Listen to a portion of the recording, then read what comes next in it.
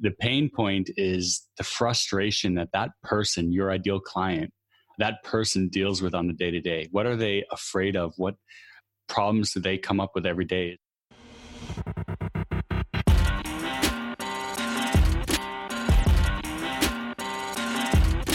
You're listening to the B2B Revenue Executive Experience, a podcast dedicated to helping executives train their sales and marketing teams to optimize growth. Whether you're looking for techniques and strategies or tools and resources, you've come to the right place. Let's accelerate your growth in 3, 2, 1. Welcome, everyone, to the B2B Revenue Executive Experience. I'm your host, Chad Sanderson.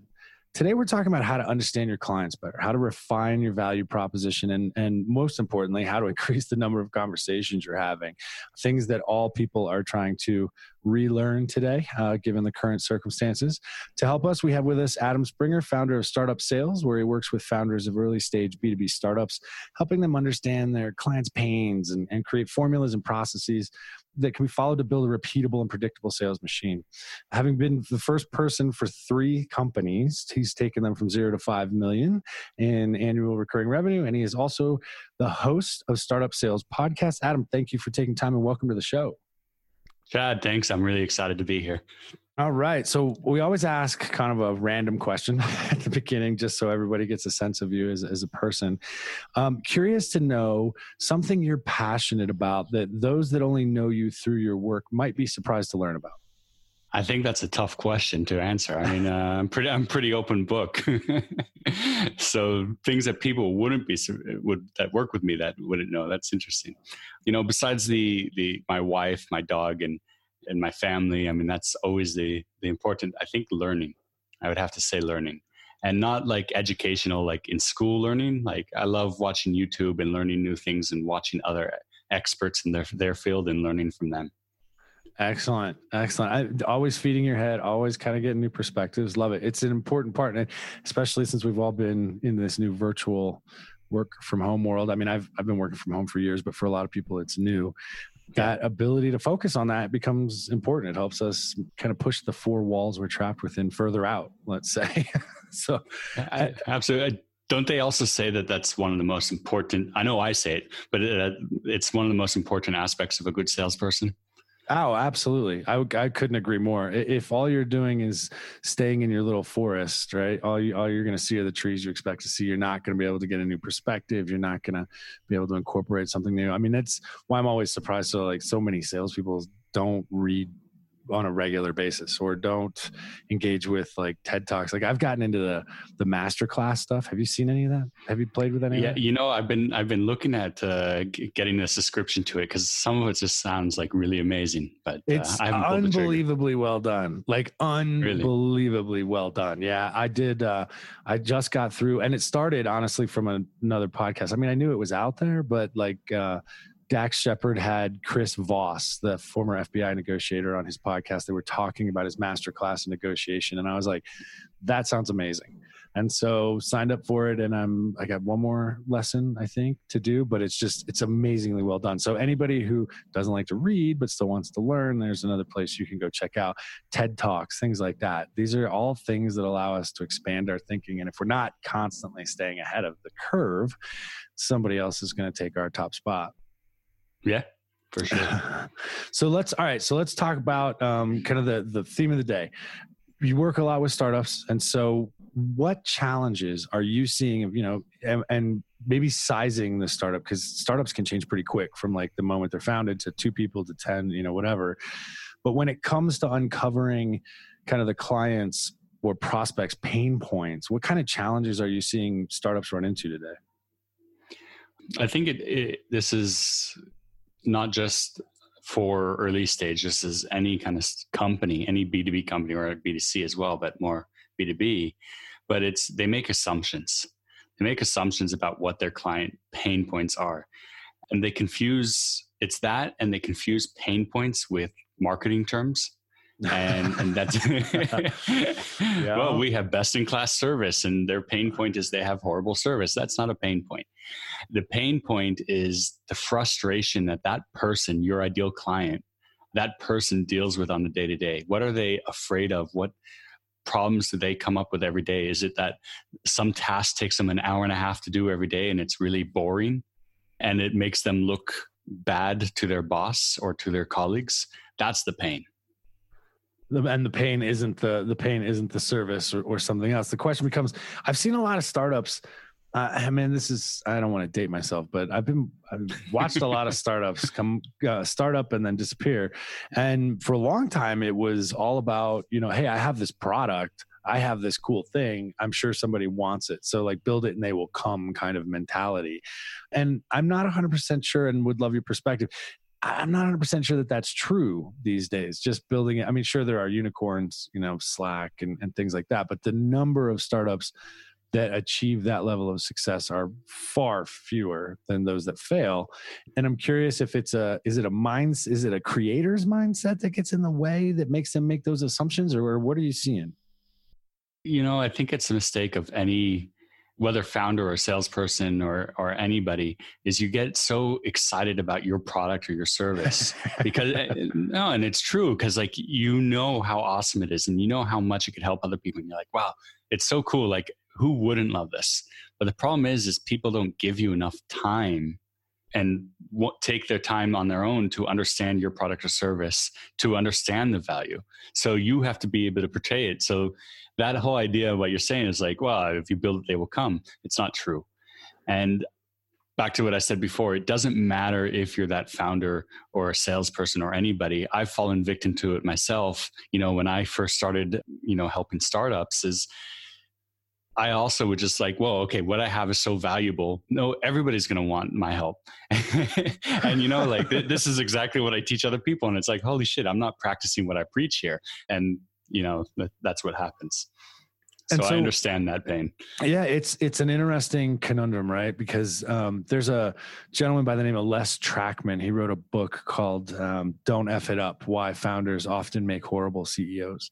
He's been on the podcast, been a while, but he's a friend of the podcast. And, we've had conversations where it's like, you're almost too close to it at some time. At some point, this is what I'm putting my blood, sweat, and tears in to build. So you're so surrounded by it and so focused on it that it starts to change the lenses through which you're looking at the market or customers or prospects or even potentially the people that you hire. And so the question becomes, how do you stay consciously aware of this conundrum or this corner you can paint yourself into and not head down the wrong path? Well, for myself, I look at it kind of like with a sports metaphor. I mean, like, look at all not really a metaphor, but look at all the sports athletes. Mike Tyson, you have Tiger Woods, Michael Jordan, all these people get coaches. Now they're the top of their game and they still have coaches.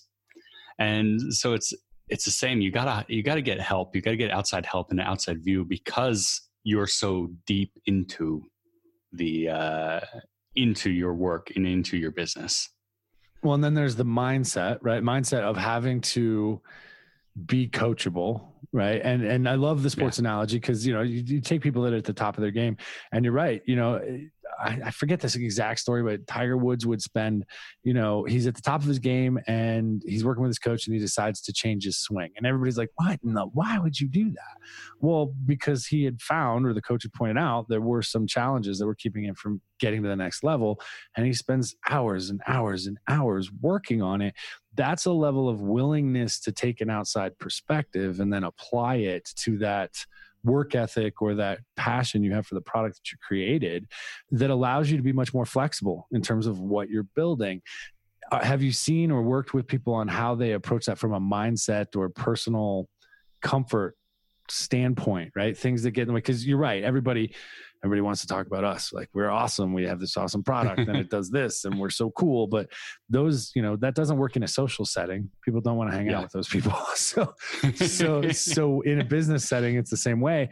Are there ways that you help startups, tackle that or make sure they're putting in place checkpoints or systems or things that would keep them from going down that path? Yeah, well, one of the first things that I work with with most of my clients is to actually understand the client's pain and to work on the empathy side so that they really understand the client's perspective and the client's feelings and where they're at. because to keep them on track. So that's definitely something that we work on, and that's really helpful. And so are there systems that you start to put in place or things that help them, keep the wheels on the bus, so to speak? I mean, lots of systems. I think one of the most important things is to map everything out. So if you actually, take a pen and paper and write down, first you have to define your ICP, your ideal client profile, because each kind of client, each persona that you go after, even if you go after 3 or 4, each one of them is going to have a different pain point, even though you solve the same problem. So you first get your ideal client profile. You map out, okay, what are different pains that they have? There's going to be 3 different pains that, if you categorize all the pains, they all fall into 3 different categories. And that's financial, emotional, and a business need. And so like a business need is the one that's like, well, a bank has to have credit card processing. That's something that they have to have in order to do business. So it's the same thing here. You're looking if they have any business needs.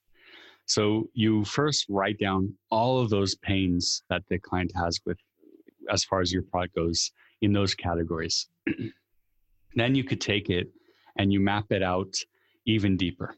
And so what you want to look at is you kind of build a quadrant. It's hard to explain, with audio when I do everything by visual. But if you take a quadrant and you put on the left side, you put pain, and you put on the right side, you put pleasure, and you draw an arrow from left to right, that's because most people in the world anyways, they like to move away from pain and towards pleasure.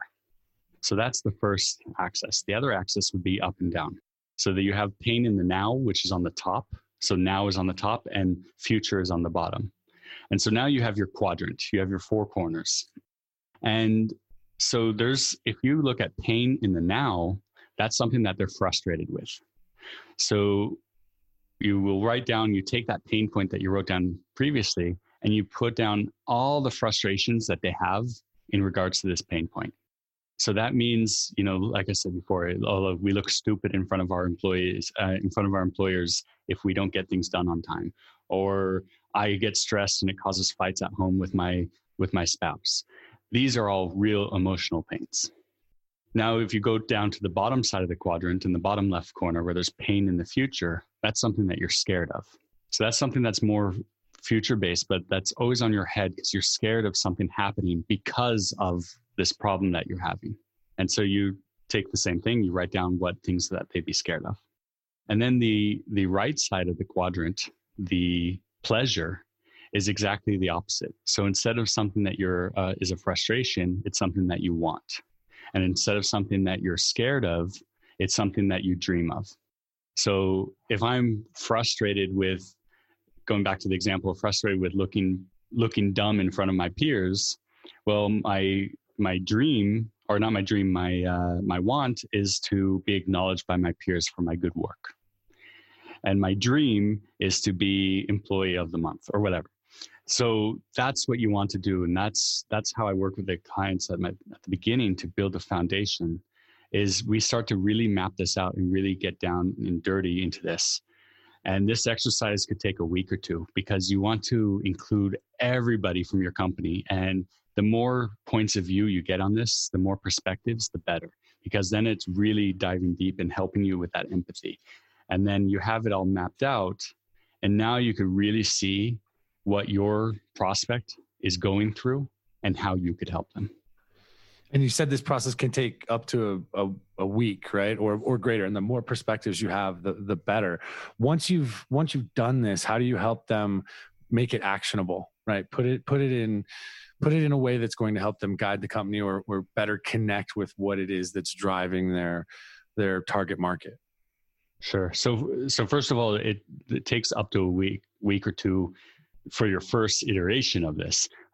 This is never an ending work. This is always going to be something you're working on. Your clients' pains change. You learn more as you go. So as far as the next steps is, what do you do with this information? Well, this is, as I said, the foundation of everything. This is going to be the foundation of your product. This is going to be the foundation of your marketing and the foundation of your sales. So it's extremely important to have that's why you bring everybody, even your tech team, involved in this. But typically the next steps is, okay, now we have this. How do we use this? So first, are we going outbound or inbound? What kind of messaging do we have? So we use this to create our messaging so that we actually speak to our clients, because nobody likes to get that email or the LinkedIn message. Hey, look at us. These are what features we have, A, B, and C, and D. And we're really cool. We're top of class and yada, yada, yada. And hey, here's my calendar link. Let's jump on a 1-hour demo. Nobody likes that. But if you get a personal message with something that's, speaks about, hey, are you tired of feeling, dumb at work because creating this report takes an extra 2 hours of your day? Then it's like, wow, that's so specific. And the people will find themselves in that messaging. Your prospects will find themselves and they'll understand and they'll connect with it. Now they're going to want to talk to you. And we don't want to get into messaging here. That's a whole another thing, but you don't try to sell in the messaging. The only thing you're trying to do is engage the prospect. Don't try to sell them. Just get them to hit the replies. So that's what it does, is you take what you learned, and put it into your messaging. And so can you, just to bring it to life a little bit more, can you illustrate an example with a client where you walked through, maybe somebody you can share kind of how that process unfolded and what impacts it had? Yeah, there's so many impacts, because we only talked about the messaging aspect, but as far as the messaging, I worked with one of my clients, and within 2 weeks he closed a $100K deal, and he had $400K in the pipeline after we did this exercise and we changed our messaging. So there's some really good results on how quickly this stuff works when you actually apply it and you do it right. That's impressive. All right. And so how about one where, maybe a situation where you can describe where a client wasn't doing this and kind of the struggles they were having? I hate to say an example of where it didn't go well, but like when you're working with a client and then they're struggling like this, like how do you normally, what are they doing when you normally first get engaged that you have to help them kind of get through? Well, sometimes people are scared of change. They've been doing things so often, or their perspective, they make assumptions of the prospects. And so they're like, no, the prospect isn't going to want to talk about this, or they don't feel like they're worthy to speak with the prospect about this stuff. So they'll skip like the qualification stage. This happens a lot of startups, and as I'm sure you're aware, people get to the first meeting with a prospect and they automatically just go into, hey, look at our product, look how cool it is, here's our features, instead of going back. You laugh, it's true. It is true, but unfortunately. Yeah. And even after I go through this exercise with them, a lot of my clients at the beginning, they go back to those ways, and we record our videos so we could actually see it afterwards. But they'll go back to that because that's their comfort zone, because that's what they realize. But after they see it themselves, so everybody should record their calls if you can. And typically they're on Zoom meetings, so you could see video. But after you come back and you actually watch that video and you see like, okay, you started strong with like talking about pain and you could see the reaction, but then you went back to your old ways. And now you could see how ridiculous you look and how they're starting to play with their phone and everything. Now you could actually see it. And then that way it hits home a lot more. It's a confidence issue. I love it. All right. So let's change direction here a little bit. We ask all of our guests kind of 2 standard questions towards the end of each interview. First is simply, as a founder, as someone who has created a business, that makes you a prospect for other people out there that want to get in front of you and sell you something or hopefully solve some of your problems. I'm always curious to learn when somebody doesn't have a referral in, they don't have a trusted way in, like, I know this person, and so, all right, I'll give this other person some time. When they don't have that, what works best for you for somebody who's trying to capture your attention, build credibility, and earn some time on your calendar? Well, first of all, having a good, I wouldn't call it a pitch, but having a good pitch, having that good initial contact where it's short, it's to the point, it's about me, not about them and their company. That's always helpful. But I have a really good example of something that happened today.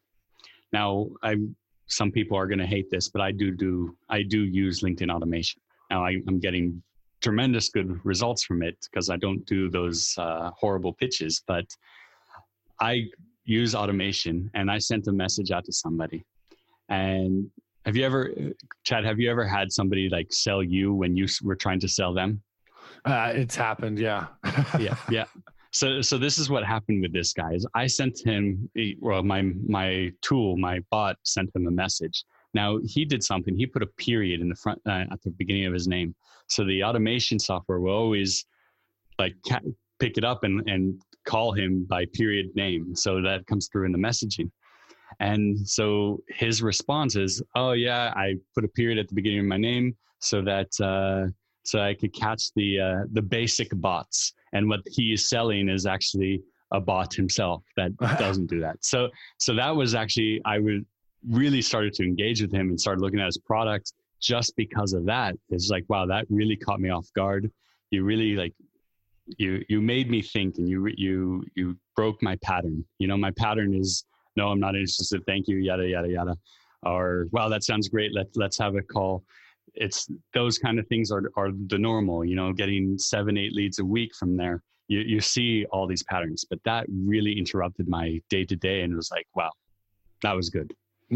Nice. I like that. And it's great when somebody's on their game enough that they can do that, right? They can understand what it is, you know, who's reaching out to them and how do I convert that? So last question, we call it our acceleration insight. If there was one thing you could tell sales, marketing, or consultants, one piece of advice you could give them that you believe would help them hit their targets, if not exceed them, what would it be and why? Become an active listener. And not the blog post title, active listener. Really become an active listener. Take your pen and paper, put that to the side. Take your checklist of questions you want to ask the prospect, put that aside, or your agenda. Go with an open mind and just talk to the person. I love it. Listen and hear what they're saying. And it's hard, especially with all of the digital inputs that we all have today. It's difficult. It can be very difficult to do that. So Adam, if a listener is interested in talking more about the topics we've touched on today or learning more about what you're doing, where would you like us to send them? Straight to the bank.